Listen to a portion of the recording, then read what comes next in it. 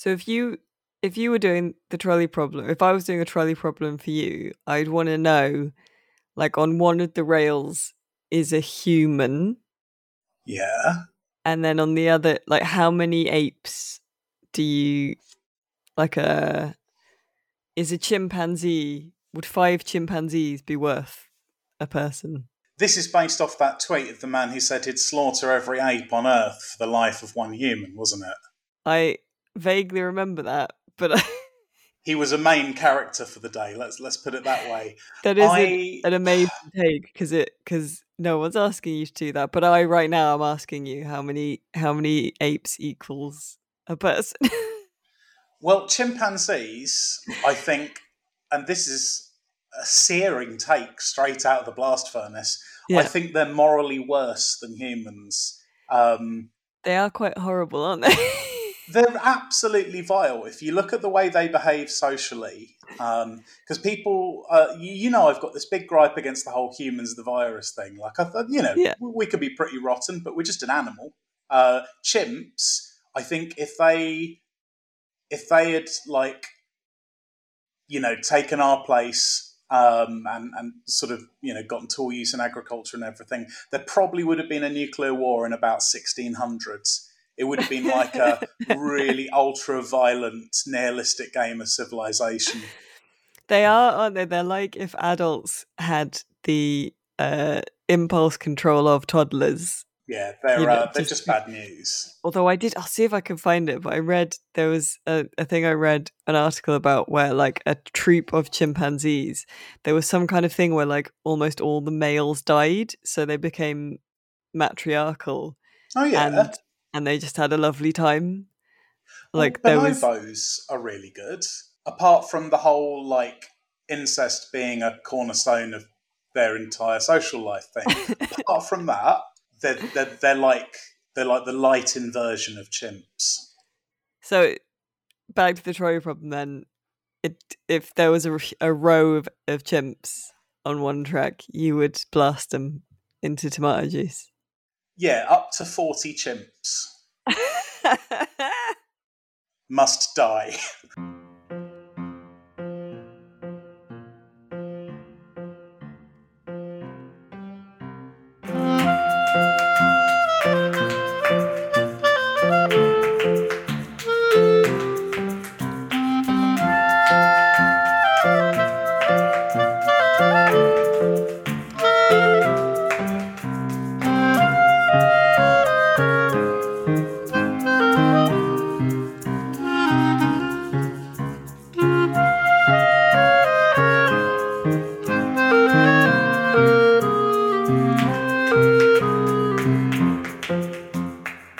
Hello and welcome to episode 199 of the Electronic Wireless Show.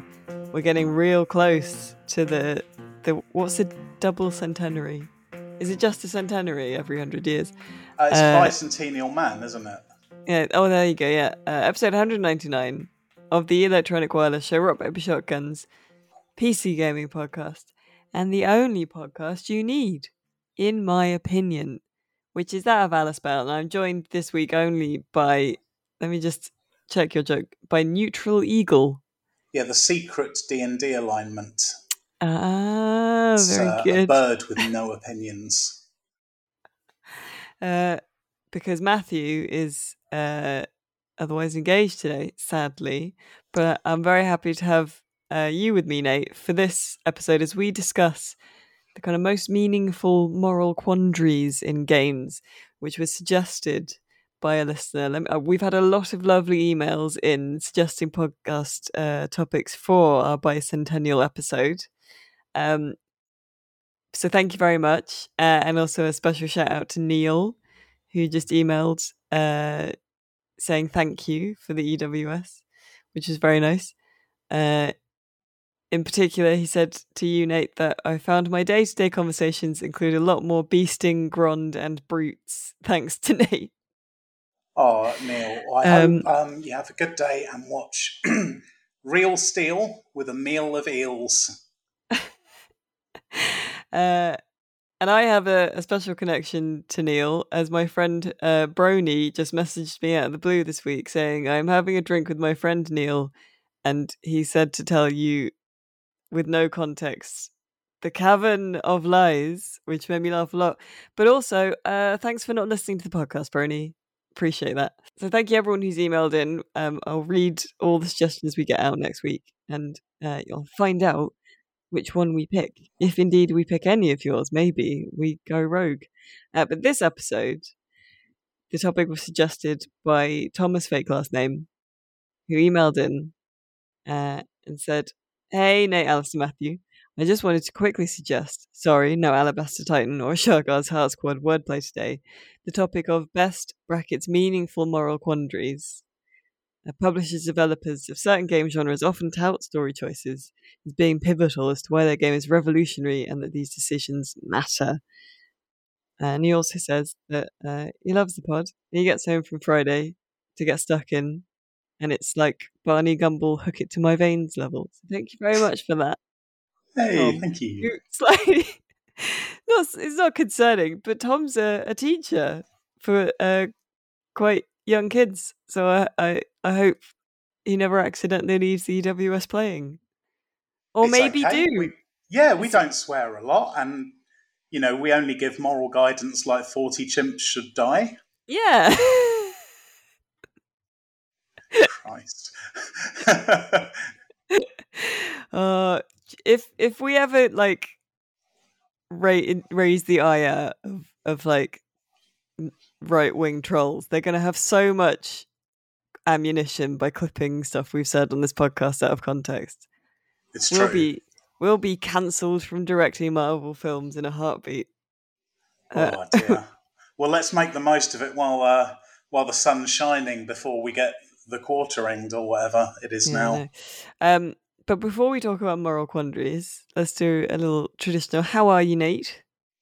Yeah, I'm good. I was just saying to Alice before we started recording, my daughter Tally finishes nursery next week, which I'm quite emotional about. But generous as ever, they've sent one final gift of a stomach bug. So I've been having a poo and a sick, but I'm feeling better today. The gobies continue to just put on mass.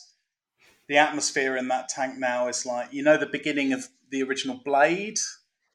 Yeah. I was going to say, what would be the humanoid equivalent of being a goby in that tank? Well, yeah, it's that scene from the start of Blade where the vampire lass lures the bloke into the sort of sketchy nightclub in, I think it's like Russia, where all the vampires are having a rave, and everyone's sort of having fun, but it's very tense, and then blood starts pouring out the sprinklers and they all go berserk. And I think the goby, the boiler at the moment, which is the hot brine goby tank, is, I think, that nightclub, like the moment before the sprinklers go off. And yeah, so we'll see. They're coexisting for now. Well, I mean, I certainly wouldn't like to be a goby in that tank. I'm not I'd be one of the weaklings that got picked off. I am very self-aware in that I know I would not survive in a zombie film or any kind of apocalyptic scenario. I have no survival skills whatsoever. I don't want to get all Night Files, but have you ever heard the thing about the two variants of axolotls? I didn't. What are the two? Because I know there are sort of like tank bred ones that are the kind of pink pet fun ones, and then the natural axolotl is like a potato. Well, so when they're all larvae, they're like little tadpoles with the same feathery gills. It's very sweet. And there are like, most of the larvae have sort of like narrow heads generally, and quite sort of peaceable. But a few, like, a gene switches on for them and their heads get really wide so that they can eat the other ones. What? And it's like, so, because quite often ambistomids, which is the family of salamanders axolotls are in, will lay their eggs in like sort of fast drying summer ponds and things. And so if the water level is clearly getting low, this gene switches on because it's like, okay, we're not going to all metamorphose before this dries up. So a few of you go turbo. We need to do a Thunderdome and only the strong survive kind of thing. Yeah, and it's really particularly sad with axolotls because, of course, they no longer metamorphose and they, just like grow up in big lakes. So it's needless, but the cannibalism continues. It always strikes me as really silly because, like, the whole alpha males thing has been disproved in wolves, but like the sort of Instagram alpha male guys still have the biological metaphor they want, just in axolotls. Like, are you a wide-head axolotl? Have you got what it takes? Do you have a big car? Do you eat your smaller siblings? But none of them are going to write like a book that's called like Axolotl Mindset. Well, maybe they should. Maybe you should pitch to your agent that you write like a kind of parody. Jamie, I want to redefine masculinity. Jordan Peele, like instead of lobsters, do like axolotls. It's a departure. And like, we can take a cue from bonobos. But we probably shouldn't. Oh dear. It's actually quite a good book idea. Yeah, there you go. I'm an ideas woman, you see. I throw them out. But I never pin them down. How have you been? What's going on for you? Yeah, have I been up to much? Not really. I ask myself. Going on holiday soon. Need to get some kind of summery clothes. I'm like one of those goths in hot weather at the moment because most of my jeans are black. It's still quite hot here. So I'm just stomping around town looking like a fool who's about to get heat stroke. Where are you going to go on holiday? Tenerife, absolute classic. Haven't been abroad for a while holiday. Can you beat it? Yeah, splashed out as well because obviously we haven't been anywhere for like 4 years at this point. So basically any money we would have spent on a holiday we have rolled over and splashed out on an all-inclusive because I've never done one before as an adult when I could get properly tanked. I did one once when I was like 9, but I've not done one where you can just wake up and like start the day with a pina colada. Yeah, I remember the cruise we got invited on. That was my first all-inclusive, and I just basically became like a spectre at the buffet. It was so good. I would just sort of, because the swimming pool was quite nearby, so I guess I was sort of role-playing a crocodile, really, sort of just lying motionless and mostly submerged until detecting food, at which point I'd just lumber in and just like, eat prawns with my hands. God, it was heaven. Like a very benevolent Banquo's ghost who turns up at the feast and is like, I'm just here for the seafood. The ghost at the feast who just loves feasts. Hey, don't let this be awkward, guys. It's cool. I just love feasts, guys. Hey, where are you going? Oh, well, all the more for me. New pitch, book idea. A rewrite of Shakespeare's classics. We're just chill ghosts. Oh, man. Did you know, I thought for years that there was a minor character in a Shakespeare play called Grusomio. Well, I just invented him at some point for a stupid joke, but somehow, like, I'd obviously done the bit once and forgotten about it. You told the lie so long that...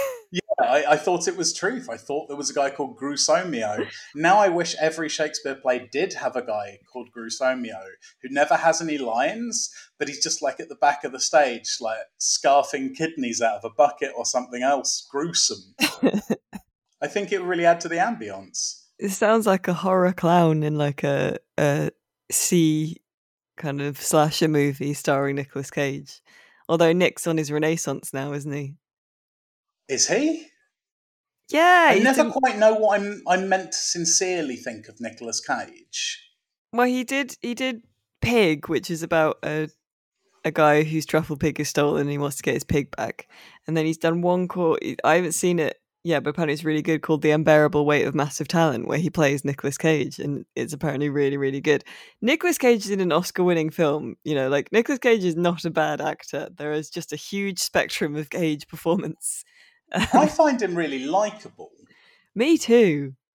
Like, I'd really like to hang out with him. I've expressed this opinion before, and people are, he'd be really intense, and he's probably not a very nice man. But I think, like, so long as you were sincere, I think he would be great. I think he's a nice man. We've mentioned Nicolas Cage a lot. He's almost friend of the show status. He agreed to turn on the Christmas lights in Bath. He wouldn't do that if he was like a horrible Hollywood, You don't do a regional UK Christmas light thing if you're that's that horrible. What is it though with like likable American celebrities taking weird stakes in like crap British culture? Because you've got like the very sexy man, Deadpool, Ryan Reynolds. Oh yeah, has a football team, doesn't he? He and one of the guys from It's Always Sunny in Philadelphia bought Wrexham Football Club, and everyone really likes them. Apparently, like all the fans. The Always Sunny people seem like nice people as well. Yeah, I think you can tell when someone is sort of disingenuously performing being nice because they've been media trained to. Like Chris Pratt, whose public image seems to be entirely run by committee. It was very ironic that he played a Lego man. Yes. Because he's quite a lot like one.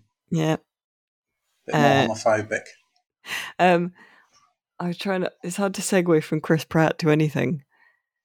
Well, let's... moral quandaries, right? Yeah. Wow. I'm doing my first real segue. So I believe in you. The stabilizers are off.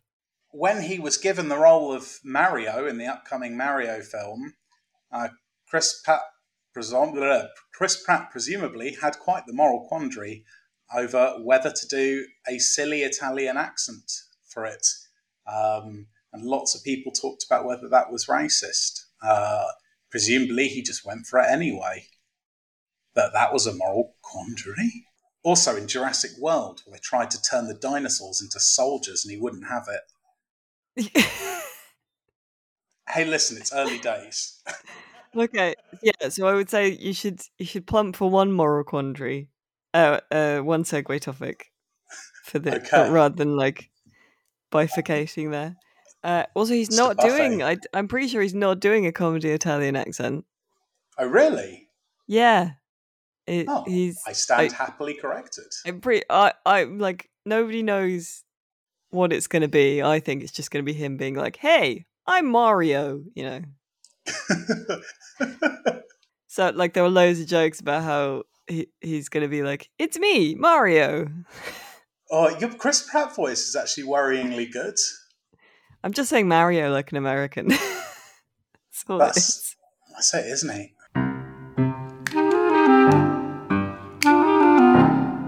So yeah, thank you, Thomas, fake last name, for sending in this topic. And I thought it was a good one to talk about with Nate, because you are a fan of the Dark Bargain. However, when I started thinking about it, it's quite hard to think of...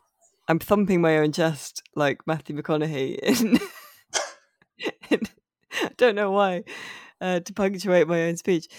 But it's quite hard to think of a game where it genuinely feels like a meaningful choice.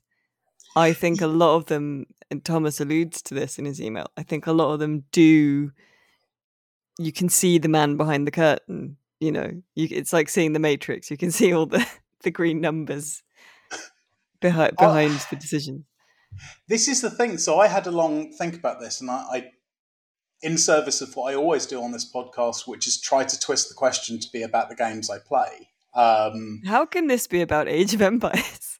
Well, not about Age of Empires, but the example I've brought to the table today, I do actually want to have a bit of a deep dive on, because I was really thinking about it. It's RimWorld, because I was thinking about... I can forget what topic we were talking about before.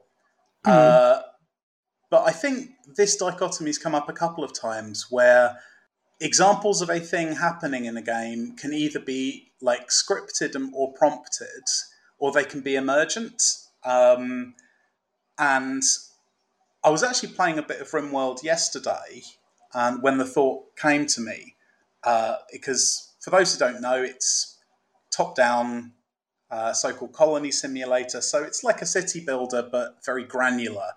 And it really goes hard on simulating the personalities and lives of the people living in your settlement, and they can interact in unexpected ways. It owes a lot to arguably best game of all time, Dwarf Fortress. But I had a settlement that was, they were like herding a lot of animals in a big pasture. And my sort of person who was really good with animals started taming bears. And then the bears started breeding. And it was really good because I was sort of saving on guns and things, because every time enemies showed up, I would just have this guy stand unimposingly outside of the fortress and then just release the bear swarm. Release the bears, yeah. Yeah, so Bear Swarm was a lot of fun. But the problem was, as Bear Swarm got bigger, because they didn't only have to eat food, but... Did you start feeding people to the bears? Well, this was the thing, because the trainer needed lots of meat to train them as well.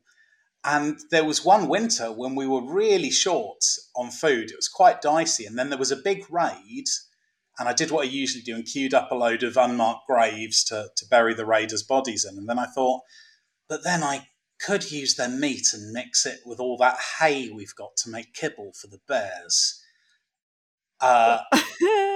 So that's what we did. But then things got more complicated because we got even hungrier. So I was like, well, what if I started mixing the human meat into the pemmican that people are using when going on expeditions? That would be fine. And the reason I thought that would be fine was because half of the colony belonged to a religion which venerated cannibalism. So they'll quite like that. The only problem is the other half found it completely abhorrent. And unfortunately, all of my most skilled professionals were in the half who thought it was cool. So I went ahead with it. But it was interesting because I had a good thing. Because it's like, we've got like two faiths sharing this settlement, and I've got to make a decision as to whether we're going to do this thing. And I thought about it much more than you might expect to, and actually imagined what it would be like and the sort of conversations that would happen. And it was a bit magic, really. So I think that was a real moral quandary. I'll take that. I'll take your bears and cannibalism. I don't think as deeply about things. I don't think, because I'm very I'm just like, well, it's not real, so it doesn't really matter in terms of like what I make these little people do. And in RPGs, especially BioWare ones, where what you do is sort of like giving a treat to the rats that are the NPCs around you, and they'll be like they'll be disapproving or approving of stuff. I will do stuff that the NPCs just like the most. I'm a massive people pleaser in RPGs. Yeah. So I don't know, but because RimWorld seems like one of those things that's way too complicated for me to kind of get into, So I've never had to. It's actually quite quick to get the hang of. Like, if you want to sort of, basically the complexities of it becomes a logistics game, because it's all about getting efficient food production and stuff like that. So you can, essentially you lose the game when interrelated problems are stacking up faster than you can deal with them. And if you sort out things like, like efficient food and power and things like that, that curbs the number of problems that can crop up. But it's the basics of it are quite easy to get. What about Frostpunk? Because that's another one that I haven't played. It's because I love the concept of it, but I know that I would be bad at it. Oh, Frostpunk is completely self-explanatory in terms of being a city builder. it's not actually that complex at all. But I mean, in terms of like the moral quandaries in it, do they feel meaningful, or because you're sort of slightly removed from it, is it just like the calculus of orphans to food necessity kind of thing? Well, again, it's because I think it really does.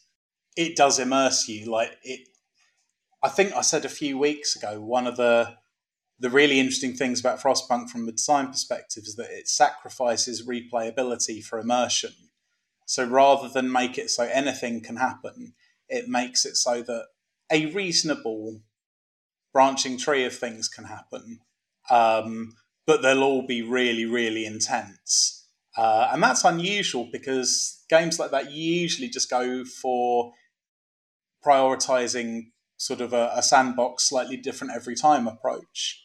And I think because it does go for sort of quality over quantity, I guess you could say. Um, yeah, it feels so much more. The pressure feels more real. What's some of the worst slash best decisions you have to make in Frostpunk? Because you're like like a city in kind of a frozen waste, aren't you? And there's a terrible storm coming, so you have to keep the engine at the center of the town fed. I'm correct, right? Yeah, and it's basically like it seems to be like a snowball Earth scenario, where like in the day after tomorrow, like that basically, everywhere's gone mega cold, and so that for me is at the heart of some of the really tough decisions because you are increasingly sure you're literally the only place left and everywhere else is busted. And so you get things like just bunches of survivors showing up. And there's only a few hundred of you in the city. You're like, oh no, if I let those people in, that will probably increase the gene pool of the human race by 20%. But I literally know we don't have enough food for them. So things are going to get rough. And especially like choosing whether to shelter people. Because you quite often, the only rational thing to do is not to do that. But it makes that very difficult to do because it tells the story so well and makes you feel, real sort of last bastion energy, as Matthew might say. So that's a tricky one. The decisions like, shall we bulk the rations out with sawdust or shall we make children work are a lot easier because, well, the children, for example, you never have a weeping orphan saying, oh, my legs turned to dust because you worked me so hard. Yeah. So it's sort of easier to out of sight, out of mind it. Yeah. Oh, that's good. Yeah. I wish I was the sort of person that would like playing that. I like games like that should exist. I just don't want to play What is them it myself. that sort of turns you off about it? I just have the patience for it. I think my mind just pinballs off things quite quickly if I don't kind of get. And I'm also not very good at games where sort of failure is sort of part of the intended process of the game. So I'm not great at grand strategy games because it is very like you should learn by trying things and seeing what happens. And I'm very much like, but I want to do the thing that's right and that No, it's that's a good fair enough. decision. So what about?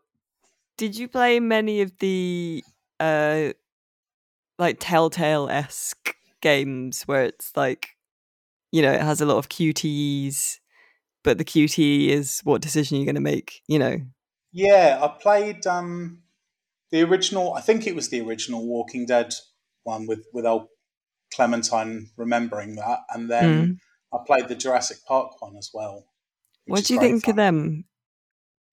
them? I've got a more limited experience of that sort of game, but so I might just be being naive here. But I found it a lot harder than I thought it would be to anticipate, like whether I'm going to be punished for something later down the line or what the consequences are going to be. Because I often find, I guess, my preconception of those sort of very, very involved role playing games is that it's, it's all too easy to work out what you're meant to do or what you're going to get the most enticing gameplay rewards for doing, and so I just always do them. Yeah. But I found it quite exciting in those games not to know, Yeah, it's like whether I was setting myself up for a monstering. it is quite good that, like, in the Telltale games you could, choose to do something, then just a zombie would just appear and eat them. So it didn't matter anyway. Um but at the same time, I think that that again is seeing the Matrix, because it's sort of like, well, it doesn't matter which fork in the road you take, because eventually they both loop round to the same zombie attack kind of thing. And that's the game sort of realigning itself so it can move you on to the next moral choice. But Because if you don't want a game to take literally forever to write and then to develop, you need to bottleneck. So, all branching narrative is to some extent either, illusory or limited, because there's only so many possible worlds a game can simulate, right? Yeah, it's true. One of that format that I think did do, it's not really a choice, but in Life is Strange, in the first one, you're a teenage girl, and your power is you can rewind time. And so you get used to, like, if you pick a dialogue option and you don't like what the person says in response, you can rewind time and do it again. And the first time, there's a really upset girl who's, on the roof of a building, and it takes that power away from you. Like, for the first time, because you're like, you're doing a sort of like 11 in Stranger Things nosebleed, and you can't work that power. So it becomes a really, really tense moment, and you just have to kind of try and remember stuff that she said to you before, and so it has a lot of tension because of the context that the game set it in. And I think that's it's brilliant. Yeah. So I really like it when games whip away a safety net like that. So it's not really a moral quandary in as much as it is like, you only get one chance to not screw this up kind of thing. But it's more that it's like a quandary where you didn't think it was going to be something. Yeah, that's fair.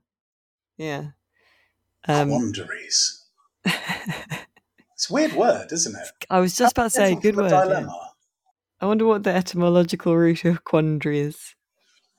Well, what's quando in Latin? It's like, is it what, or? I don't know. Maybe it just means what to do. I'm still learning French on Duolingo, and it started like teaching me how to say, like, I'm taller than you and I'm smaller than you. And one of the names it uses as like a just example, like, saying John Smith, is Alice. And so I'm having your own adventure. Well, I'm having to learn to say Alice is not as funny as she used to be and stuff like that. Brutal. I know, yeah. Self-negging.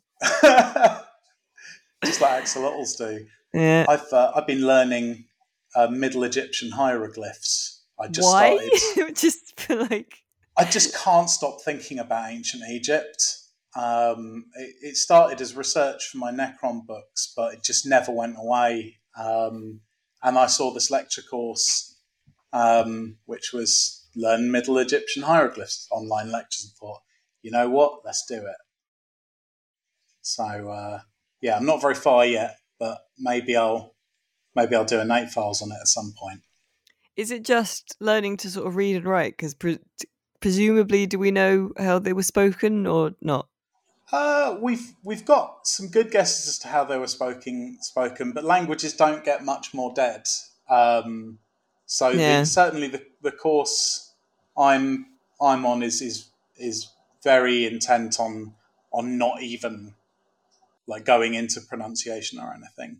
But you can get an idea of it because you know what sort of vowels things are attached to and stuff. So you could have a stab, but I no idea how much people actually know about the pronunciation and stuff. All I can imagine is that sort of during the Ptolemaic period, where the sort of Greeks and Romans got mixed in with it, which is where you get the Rosetta Stone from and stuff. I imagine that's probably where we know most about pronunciation. At which point, we're talking thousands of years down the line for ancient Egyptian civilization, so it might all have changed massively anyway. God, stuff is old, isn't it? Well old, yeah. Well old. Join us next week. Yeah. Speaking of moral quandaries, the British Museum. Moving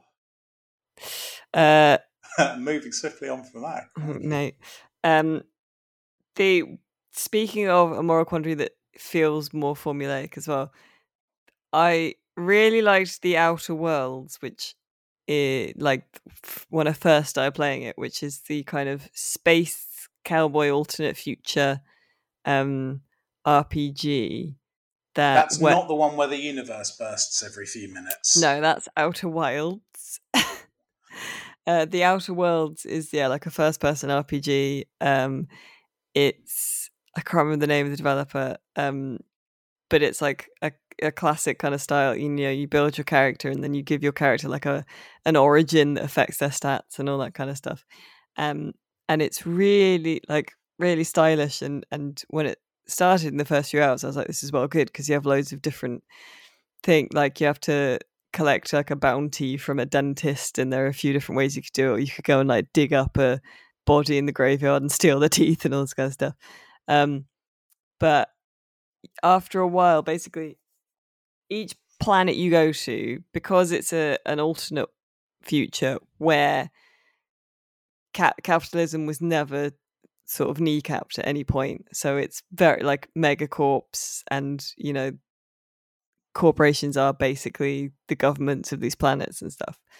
And each planet you go to, you basically have to resolve what's happening on the planet, either by siding with the corporation, siding with the locals, or kind of finding the third middle path, which will be like the centrist ad option. Yeah, exactly. Yeah. So it's and you kind of spot that after your first, like you do your first one, which I think is like the town has a generator, and the enclave of hippies needs a generator, and only one of them can have the new generator battery or whatever. But there's like a third way where they can cooperate together or whatever, because if you turn the town generator off, everyone there will die or something. I don't know. Is it like that feeling you get with like, which owl used in films are you? And it swiftly becomes obvious that answer C is always going to lead to Billy the Barn Owl. Yeah, exactly. Yeah. And you, and on the second planet you go to, I was like, well, this is just that again, isn't it? Yeah. Does that from a political perspective, is that tricky as well? Because I don't think you even have to be that left wing to just probably not want to side with the megacorps. Yeah, I think it's not really trying to make any kind of political statement about anything, really.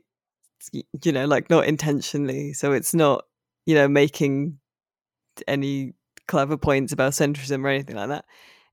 But it does, sometimes it will try and throw in that like the corporation people are nice and the outlaws are not. But like, morally maybe it's better to side with the outlaws or whatever, like the leader of the outlaws betrayed the old leader of the outlaws and had him killed and whatever, But he's a charming Nazi. Yeah, that old chestnut. Yeah, like so fine, but it felt like a lot about the rest of the game I really like, and it's a really cool setting and a really cool idea, and they're doing a second one which I'm really excited for. But just those, it's just like, yeah, option A, option B, option C, very similar on all of the planets, and I was just like, just mix it up a bit. It doesn't have to be that. Have you ever played a game where you felt that or been in a situation in a game where you genuinely it seemed like every option was a bad one. Like where you think, oh, I can't actually see the nice, like the good, because that's that. Lots of games put you in positions where like there are different benefits to be incurred from a situation, and lots put you in the position of trying to guess which will lead to benefit. But like just straight up having to choose between, having hot dogs for fingers and burgers for palms level. I don't know. I suppose the BioWare games try and do that because there are a few of them where it'll be like someone has to be left behind to, detonate the bomb, and then that character is dead, kind of thing. But a lot of the time, it will be choosing between a fine cardboard cutout bland person or like an evil racist or whatever, Banner Saga does really well actually at lose-lose situations. Yeah. I love Banner Saga. It's a good one for me because it's got a nice turn-based tactical mode embedded in it, and it's also the role-playing is all brilliantly embedded within a caravan management game, basically. But the management is very much in the style of, a binary or trinary decision has popped up. What are you going to do? This will affect your stores of various things, rather than actually having to do like hardcore management. So it's really good, and because the game world is just so bleak, kind of imagine like The Road by way of the Prose Edda, and with giants. And it's just everything's always getting worse, and you've just got to kind of slow the descent with your decisions. And there is real hope in it and stuff. It's not complete bleak out, but you are pretty much always choosing between the lesser of two evils in that, and I think it does it masterfully. That like it feels sort of too doomed for me. I know like everyone says it's really, really good, and I accept that. But I don't know. I can't do really bleak stuff. I'm very, very soft. That's the thing about Banner Saga. It manages to avoid that totally. It's cool. Okay. So this week is just me selling games to you. Yeah, what else you got? Because I'm deliberately not.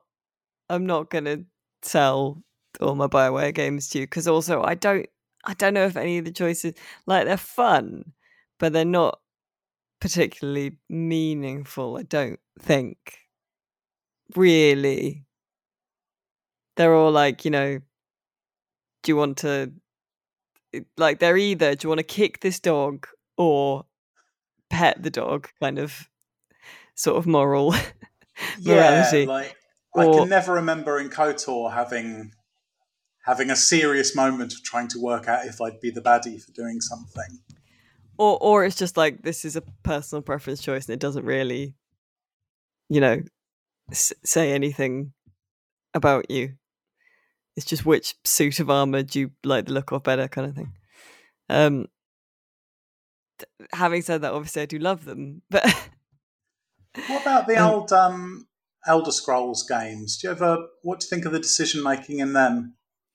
See, I don't know, because the Elder Scrolls games is a lot better at like never actually, because like in Knights of the Old Republic, it will give you points towards how evil or good you're being. Like it literally gives you a little marker, doesn't it? Whereas in Skyrim, it's just like you can make this decision and stuff will happen. So I don't know really. I suppose the big one in like Skyrim is, do you side with the Stormcloaks, who are, the Empire is a sort of invading colonial force, but the Stormcloaks who are fighting back are like nationalists and kind of horrible. So, but then the classic thing to do in that is just forget about the whole thing and just go on your dragon fist adventure, fighting giants forever. Yeah, fair. Yeah.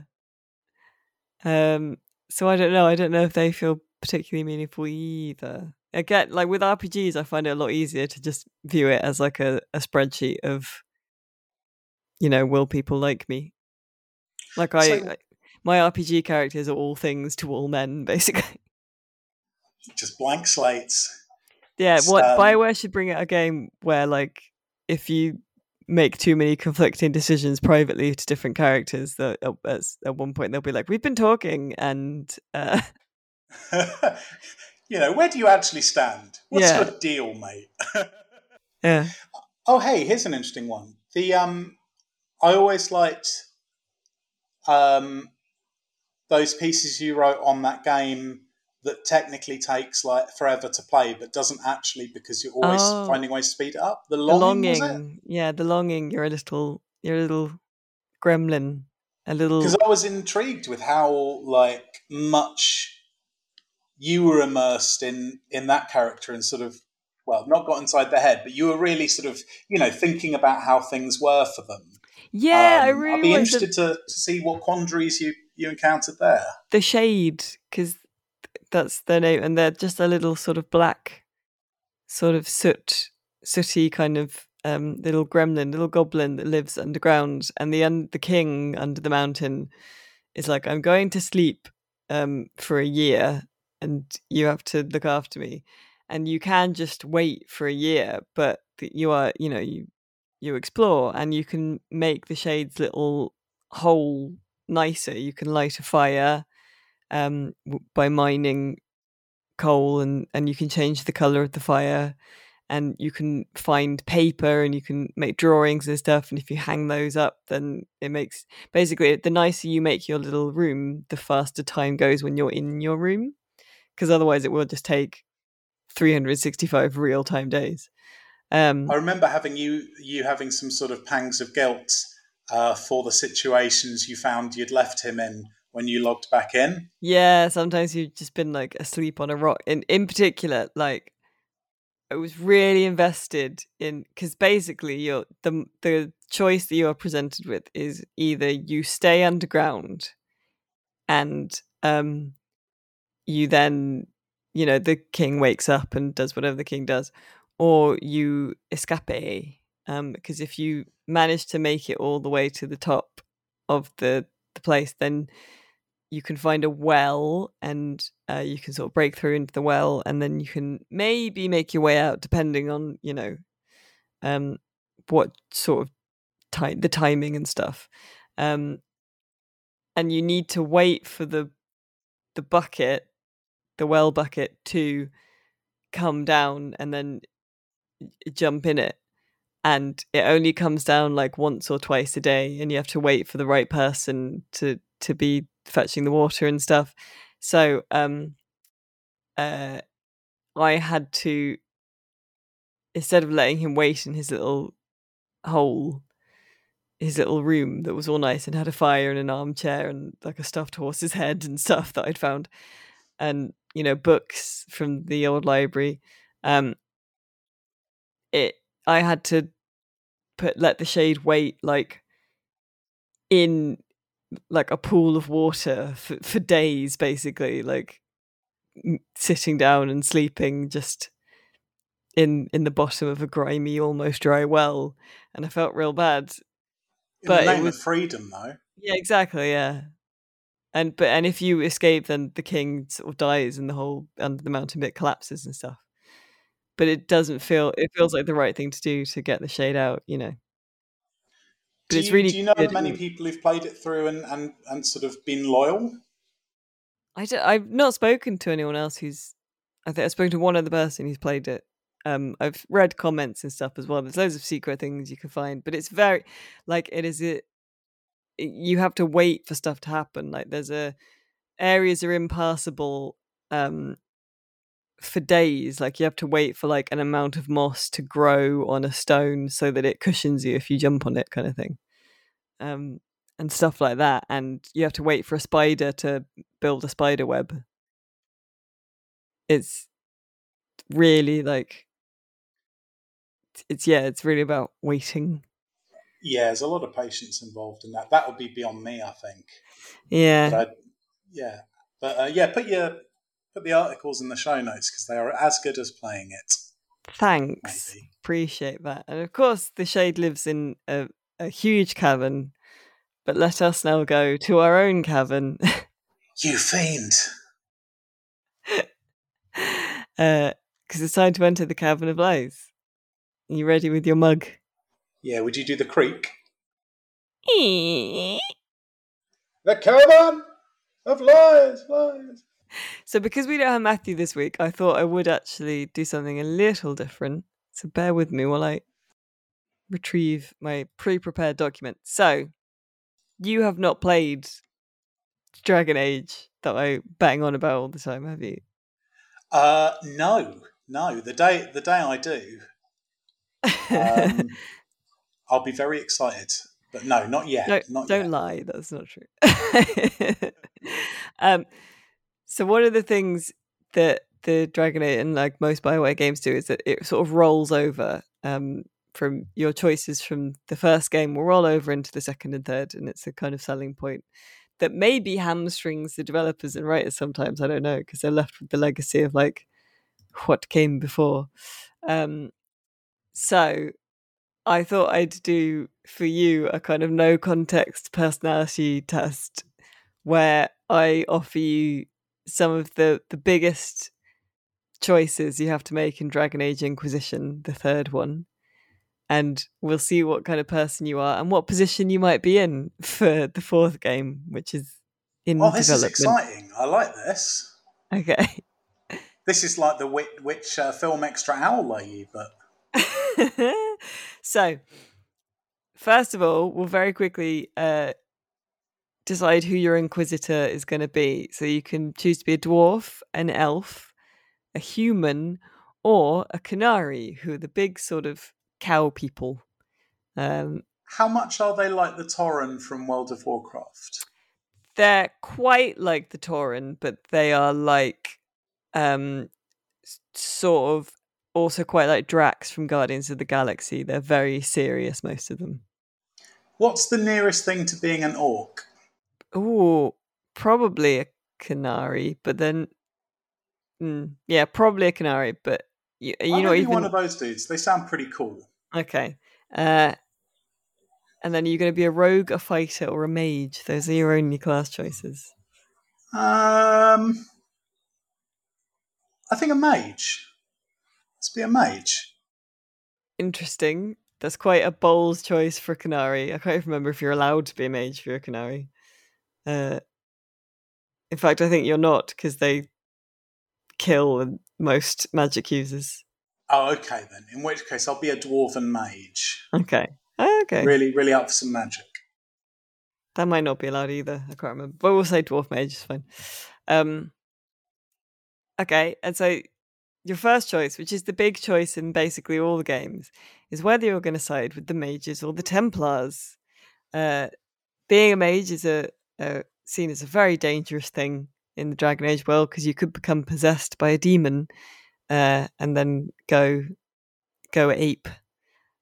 So mages are kept in mage towers. They're called the Circle Towers, and they're not allowed to leave except under sort of supervision. And it's like Psychers in 40k. Oh yeah, I know this territory. Yeah. All right, okay. And then Templars are the guards of the mages, and they're usually very anti-mage, and they're quite hardline and boring. You can tell who are. So you're basically like freedom, but at what cost, and authoritarianism. I'm trying to choose based on my actual morals.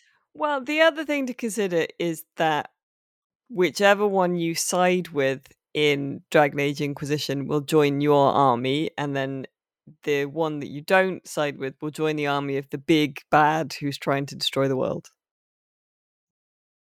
Yeah, I'm going to go with the authoritarians, I'm afraid. Yeah, okay, that's so same with the Templars. That's an interesting one. Best to have them on our side. Yeah, fair. Okay.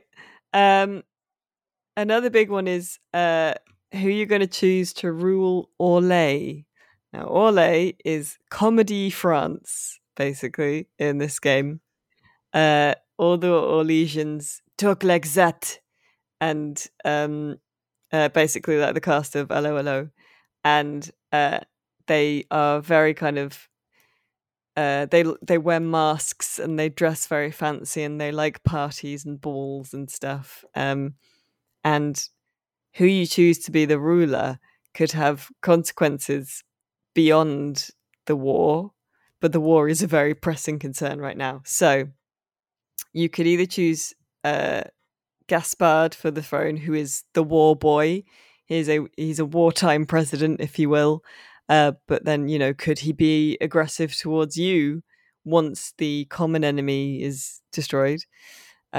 Celine is a kind of arts. She's the current, ruler of Orlais. She's very arts and culture. She's not that helpful with the war stuff, really. But she will be easier to deal with. And then you have the kind of rogue choice. The third choice is Briala, who is an elf servant who used to be Celine's lover. And if you help her, if you put her on the throne, you'd really be shaking things up a little bit in Orlais. How desperate is this war looking? It's pretty bad. There's a big hole. There are holes in the sky and in reality that are letting demons and monsters through, and all over the world. And your allies are scattered. So getting Orlais on side is one of your big tasks, basically. Is there hope without Orlais, or is it really we got to get these guys? Well, you're gonna get them anyway. You're just choosing who's going to be on the throne. Okay, I'm actually going to go for the arts and crafts lass, Celine, because I think because if I've learned anything from Warhammer 40,000, it's that if you suspend the arts in favour of beefy boys just until the crisis has passed, the crisis lasts 10,000 years, and then everyone's a beefy boy. So let's keep the arts alive. Alrighty.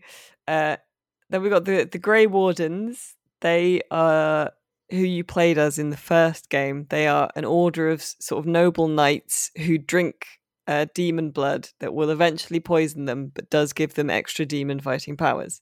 Now, the problem in Inquisition is that the Order of the Grey Wardens in the south has its paranoia has been twisted against it, and it has been sort of infiltrated by a demon who has convinced them to sacrifice themselves to more demons in order to stop demons. So they're kind of they're in a bit of a pickle, and they've basically been making things a lot worse in the area. Now, are you going to exile them because they've screwed things up and they're kind of now too dangerous? Maybe they could screw stuff up again. Or are you going to ally with them and try and rebuild them as an order over time? Do they realise what they've done with the whole tricked by a demon business? Well, they do in the end, because you turn up and kill a lot of them. I'm going to ally with them because it's like, again, borrowing from other universes, the orcs in Warcraft, actually good lads, just That's very true, yeah. sold a bad business. Yep. They got sold the NFT of demons. God, that works. And then finally, this isn't a major one, but it's an interesting one. One of your advisors, who is the military advisor. So you have a spy master, a kind of soft power diplomat, and then you have your general. They don't come on missions with you, but they sort of run things. Now, your general is an ex-Templar, and Templars, to control mages, get addicted to magic dust, which gives them enough power to perform some simple spells that negate other magic, basically. So this guy has been snorting magic dust for most of his life, and he's now decided he wants to stop.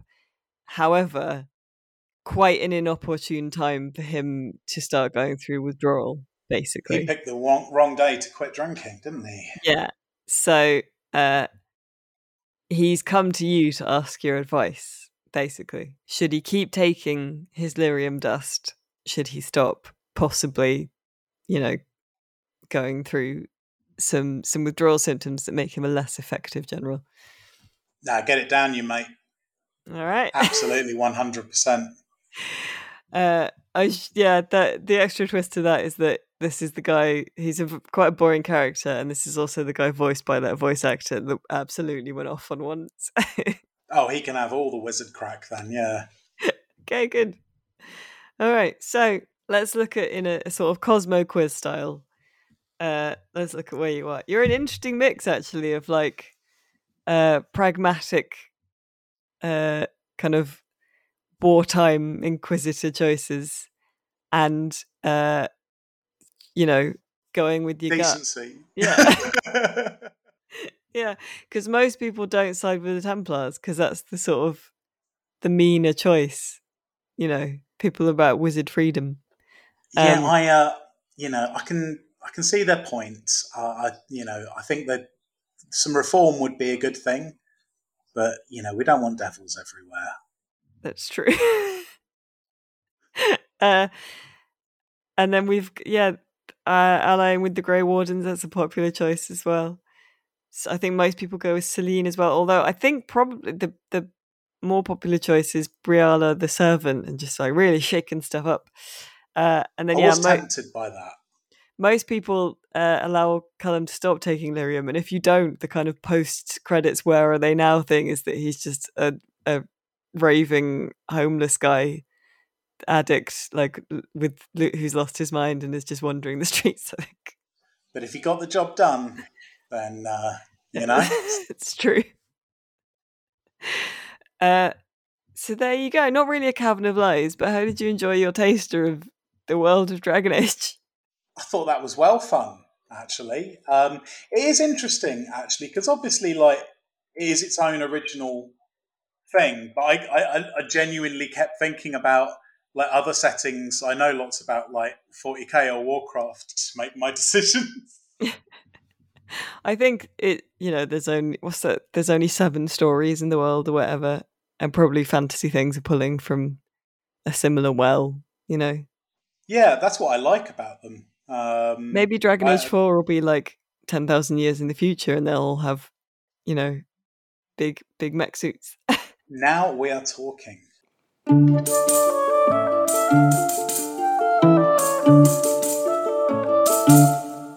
All right, thank you very much for that indulgent Cavern of Lies, Nate, and for joining me this week to talk about our favourite and most meaningful moral quandaries in games. An interesting discussion, and as following the pattern, as Matthew was away, we talked a lot about games. Yeah, we actually managed to get through quite a few there. So well done us. All that remains now is recommendations, because every week we recommend something that is not a video game. I will go first. I can do 2 today to make up for Matthew not having a rec this week. Do you think that? Should I do that? Yeah. I'll do that. Dive for the cake. So first of all, I'm going to recommend a short story collection called Famished by Anna Vort. It is it's like 100 pages, and some of the stories in there are like 2 pages long. It's really good. It's kind of horror, creepy, like a bit like dark, funny, a really great collection. It's kind of all to do with food. There's one in particular in there that if you have issues around food, that's probably a content warning. But if you like horror and if you like creepy stuff, and you like short books to get you out of a slump, then Famished is really good. And the other thing I'm going to recommend is Peacemaker, which is the DC TV show tie-in to the second Suicide Squad film starring John Cena. They did a movie spin-off. I love John Cena. Yeah, he's really good in it. Now, there's a caveat because I've only watched the first episode, and last time when I recommended Loki and I'd only watched like the first couple of episodes, I was like, it's really good, and then it became rubbish. So I've only watched the first episode, but the first episode is very good.